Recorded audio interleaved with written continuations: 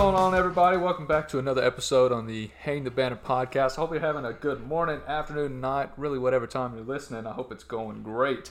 I'm joined by Kyle Engelberger today. We're going to be talking about the midweek SEC basketball action. Get back to those both Tuesday and Wednesday night for this week and hit all the highlights. And then a little special guest even jumped in to talk about kind of their favorite team and how they did. But we'll get to that in a little bit.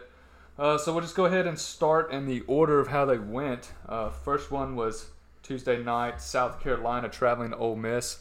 These are really just two teams that they're not going to make the tournament. They're at the low end of the conference, but it was really one of the more entertaining games so far on the season. Ended up South Carolina getting a road victory, 77-74 in overtime. So, Kyle, what are the first kind of general impressions you see from looking at the box score? You know, Colby, this game pretty much was just kind of neck and neck the whole way as far as stats goes. I mean, neither team shot a whole lot better than the other one. They both shot over 40% from the field. Had same amount of rebounds, except for Ole Miss had one less rebound. The only thing that really stands out to me is South Carolina had 12 steals to Ole Miss's 6. Now, I don't know how big they capitalized on that. I don't have that stat of how many points off of steals. But that's the only thing. It really made a difference in this game. I mean, they're two well-matched teams. You know, neither one's had just a great season, but I mean, both of them they have a better record than Georgia, so you know, I mean, they're doing better in that aspect. But they're two very well even matched teams, and even all the way down the box score. Yeah, so for most of the second half, it was an Ole Miss team that led. South Carolina trailing for the majority of it, but they used an 11-3 run right at the end to go up 68-66 with 25 seconds left. Jarkel Joyner for Ole Miss tied it up with 1.7 seconds left on a layup at 68, sending it in overtime. Then South Carolina in the overtime period led 74-73 with about a minute and a half left. Devin Carter, I believe, put them up for that score, taking the lead.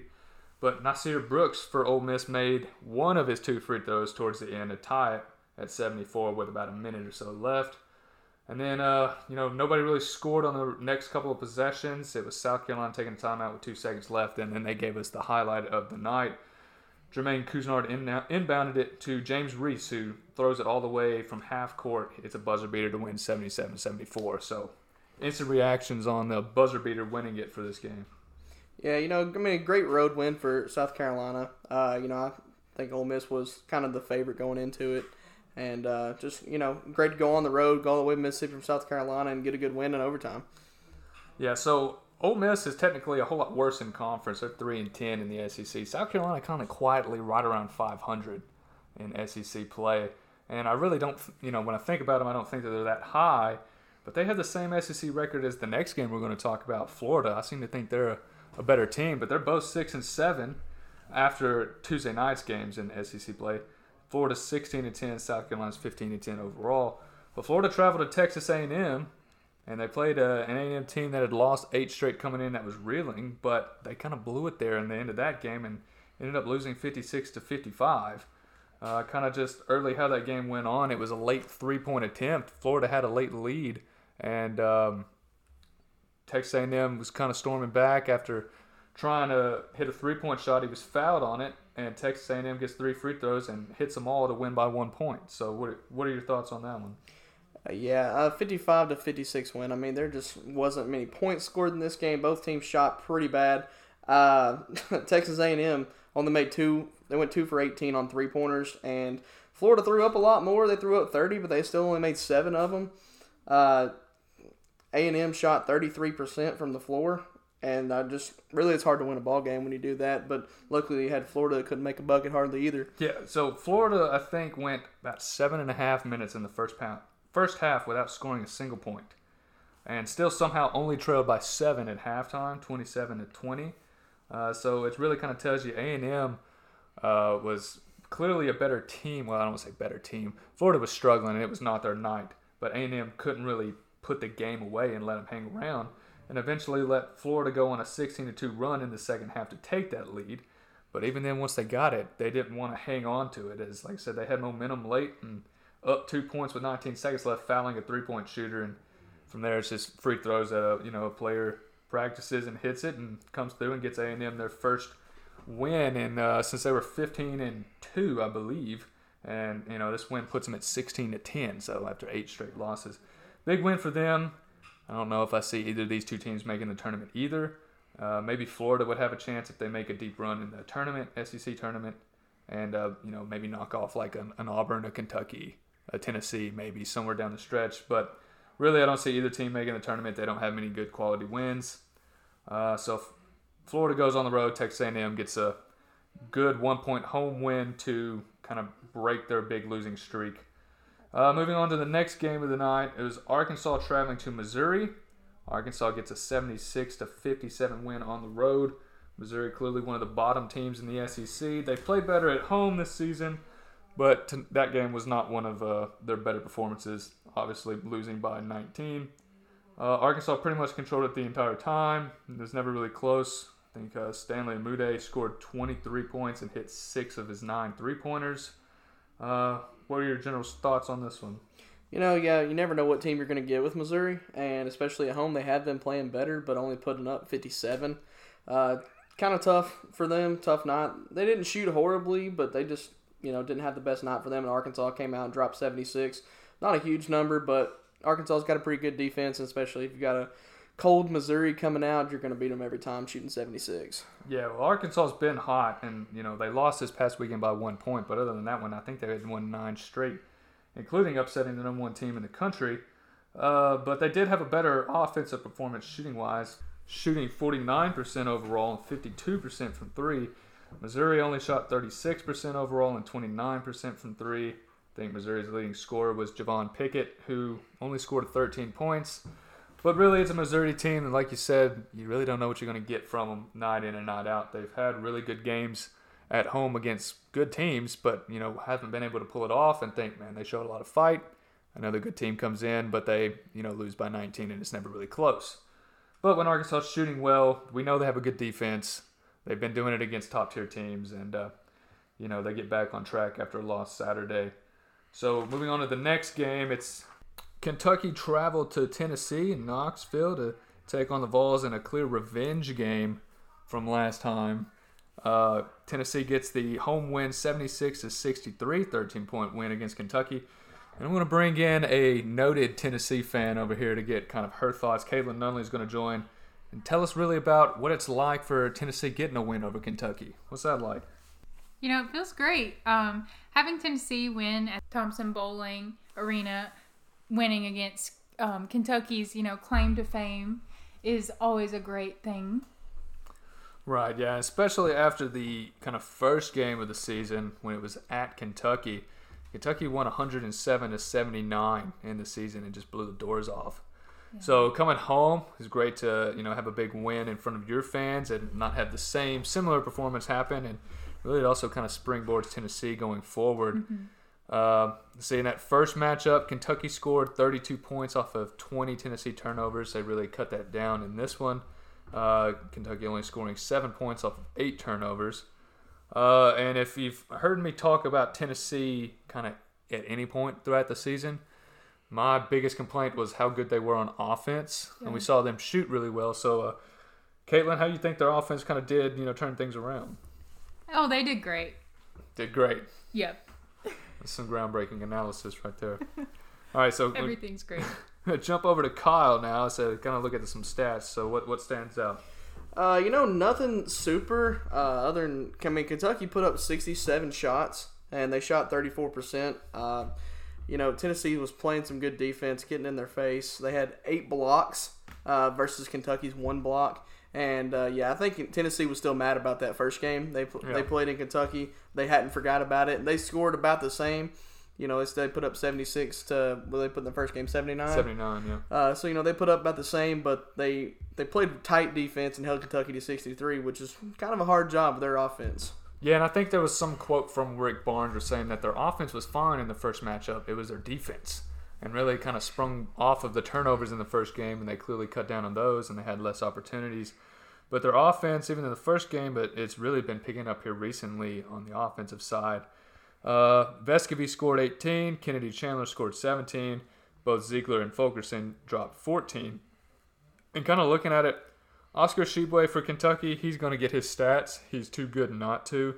He had 13 points and 15 rebounds, but despite that, I really didn't feel like he was as dominant as his usual self is. Not saying he played bad or anything, but normally you'll see him kind of just take over both offensively and defensively. I didn't really think that was the case. Plavsic for Tennessee, I thought he played a really good game against them.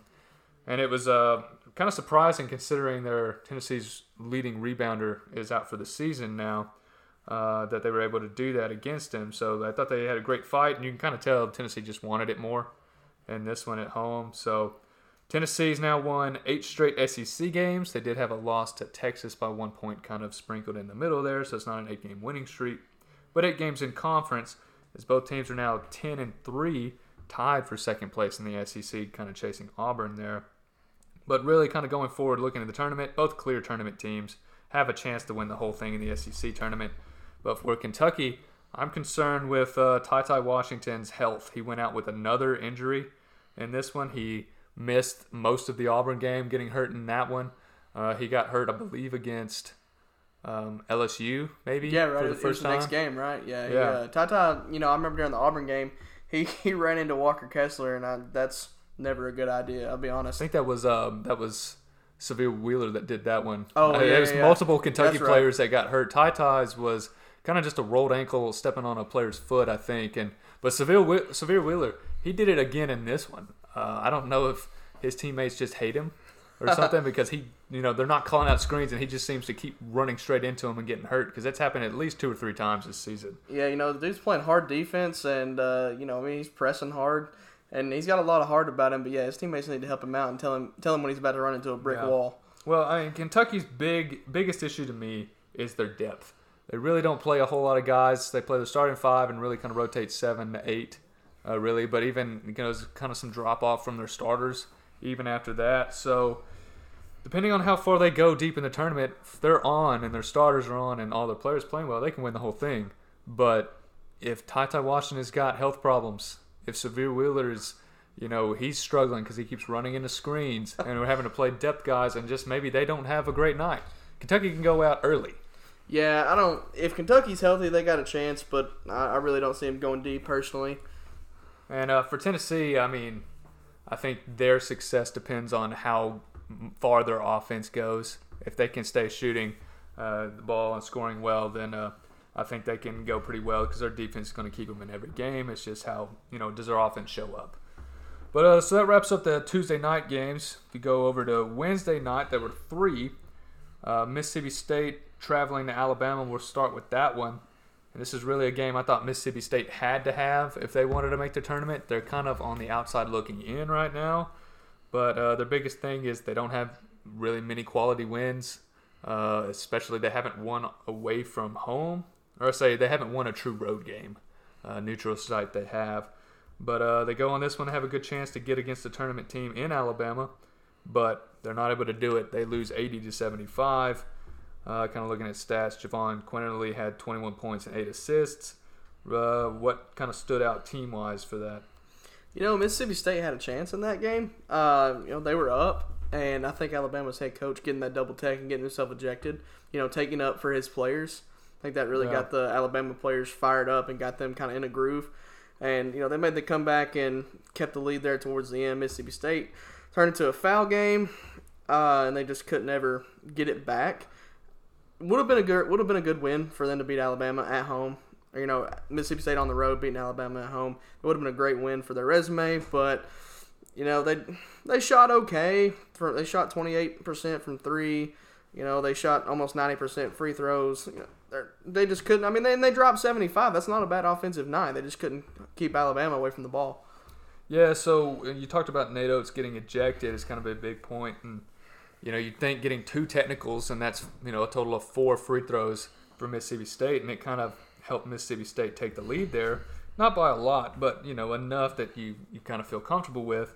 But, afterwards, after he gets thrown out, Alabama in the last 7 minutes of the game outscored Mississippi State 16-9, turning that kind of a 4 to 5 point deficit into a 5-point win at home. And like I said, this is one Mississippi State needed. It was a good opportunity to get those kind of quality wins, another chance for them. And they don't have a lot left, barring a big run in the SEC tournament where you have to beat Kentucky or Auburn, something like that, one of the top teams in the conference. But they don't get this one, so I don't see them unless they almost make it to the final of the SEC tournament, making it in. Alabama, I think they're good to go. They've got enough quality wins, even though they have some kind of weird losses sprinkled in there. But some weird losses, some struggle wins, if you will. I don't think this game should have been a 5-point game. Yeah. Or even that Mississippi State was ahead for a while. I believe the spread was 6, and Mississippi State did cover that barely. Yeah, they covered that by 1 point. So, and it's just you got Mississippi State that really needed that win. Alabama didn't necessarily need it, but I think losing it would have hurt them more than exactly. More than anything. When you've got wins against Gonzaga and Baylor and Houston, you're fine in the tournament. But losses like this would hurt your seeding, and that obviously hurts your chances in the NCAA tournament. But they're still looking good. They're one of the teams when you look at how far they can go. It depends on their offense, I think, too. When they show up, I mean, you never know what team's going to show up. So we've seen them knock off great teams, and we've seen them lose to Missouri and Georgia. So we'll see how they end up. But moving on to the probably least entertaining game of the night was LSU hosting Georgia. Georgia, the last ranked team in the SEC, but LSU gets an 84-65 home win. We finally got to see some LSU offense in this one. Xavier Pinson starting to get healthy again. LSU scoring 84. If they can score 84 like that, they're not going to lose many. So what kind of stood out to you in this one? Well, being an LSU fan, it's good to see them finally getting back on track and getting Pinson healthy. The way Georgia's played and with them beating Bama, I was a little worried going into the game. The spread was, 16, I think? Yeah. No. And I thought to myself, no way LSU covers that. And, well, they proved me wrong, but I'm proud of them, and they shot almost 50% from the field. They only made 9 free throws. They shot 64% on the free throws. They weren't that great on the line, but all around they shot well. They played well as a team. They played pretty good defense. Did let Georgia score 65, but I mean when your offense can drop 84, I'm okay with you're letting the opposing team score 65. Well, Georgia has some scores. That's not really their problem. I think it is kind of stopping people, and I was kind of always worried. You've got this LSU team that can't find ways to score going up against a team that can't stop anybody. So didn't really know how that would play out, but LSU finally kind of got the ball rolling. And a lot of it came off of their defense. They forced 15 turnovers in the first half.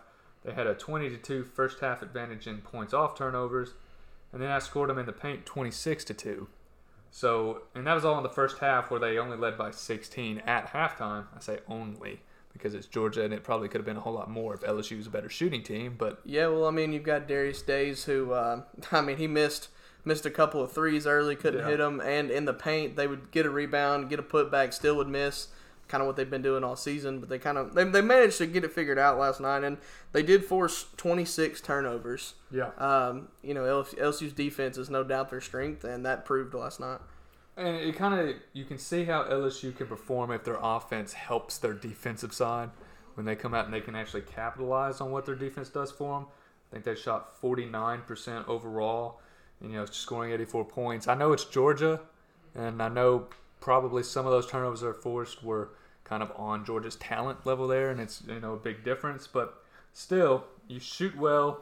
Xavier Pinson's starting to get healthy and all that, and he kind of leads their offense. So if LSU's offense can keep up, they can go pretty far as well. Some of those losses might have hurt their seeding if, over their losing stretch that they had, it kind of hurt how high they could be.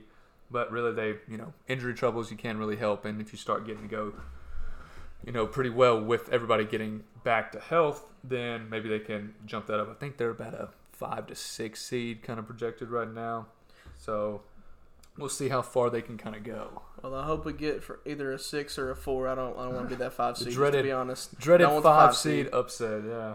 If you've ever made a March Madness bracket, you know exactly what we're talking about.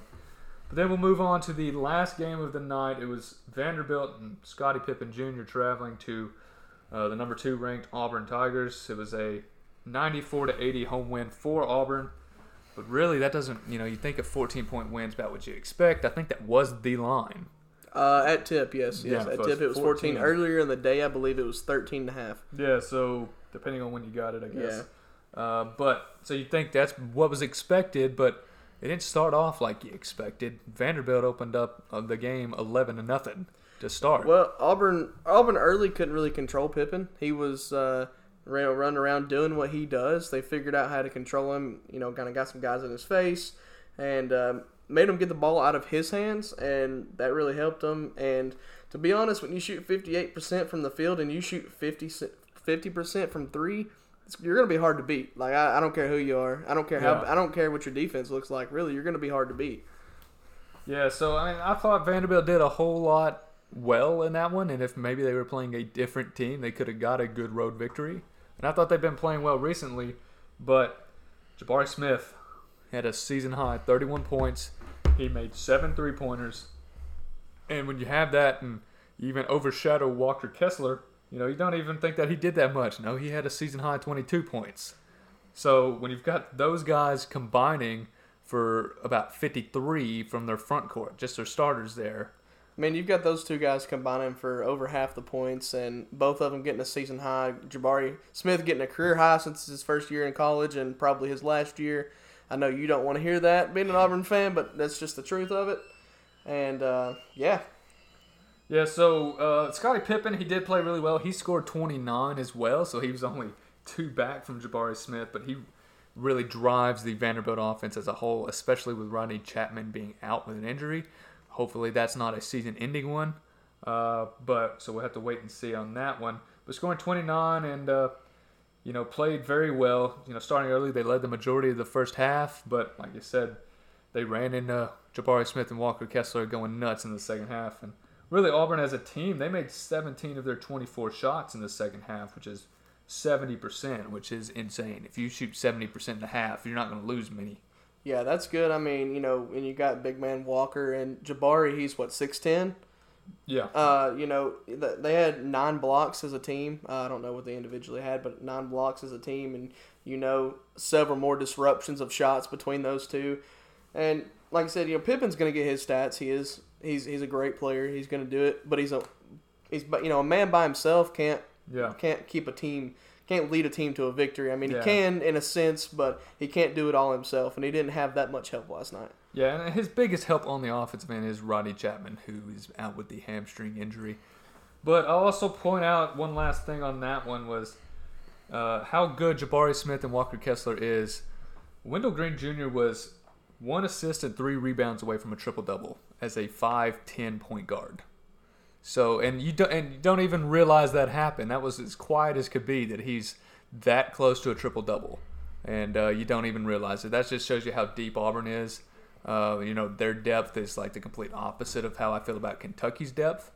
So, like I said, you'll have games where Jabari doesn't come out and he doesn't shoot well. He's not going to make 7 threes every game. Walker Kessler might be in foul trouble, something like that. But you got guys like Wendell Green, Devin Cambridge, Jalen Williams, Alan Flanagan. They all can score and kind of carry the load whenever things aren't going well. Katie Johnson's another one. Cardwell. The list goes on. Cardwell not a big point scorer, but he's a crowd man. He's a hype man. Yeah. He'll get a couple of big dunks, get the crowd going, get the team fired up. Yeah. And, give Walker Kessler a break, get him a breather. And, when Auburn gets to rolling and they get fired up, you get Katie Johnson in there. He, smacking the floor. He gets excited. They get the crowd going, get the team going. And it's just hard. They're hard to stop. With the way that they get the crowd going, like you say, I don't see them really losing at home. No, not at home. If they're going to lose any more, I don't see them losing more than 3 games max. And that's really, counting this weekend against Florida on the road and Tennessee on the road is kind of the losses. Like I said, I don't see them losing at home with that crowd behind them. The only one I see them possibly losing is Tennessee at home. Being on the road, going to Tennessee.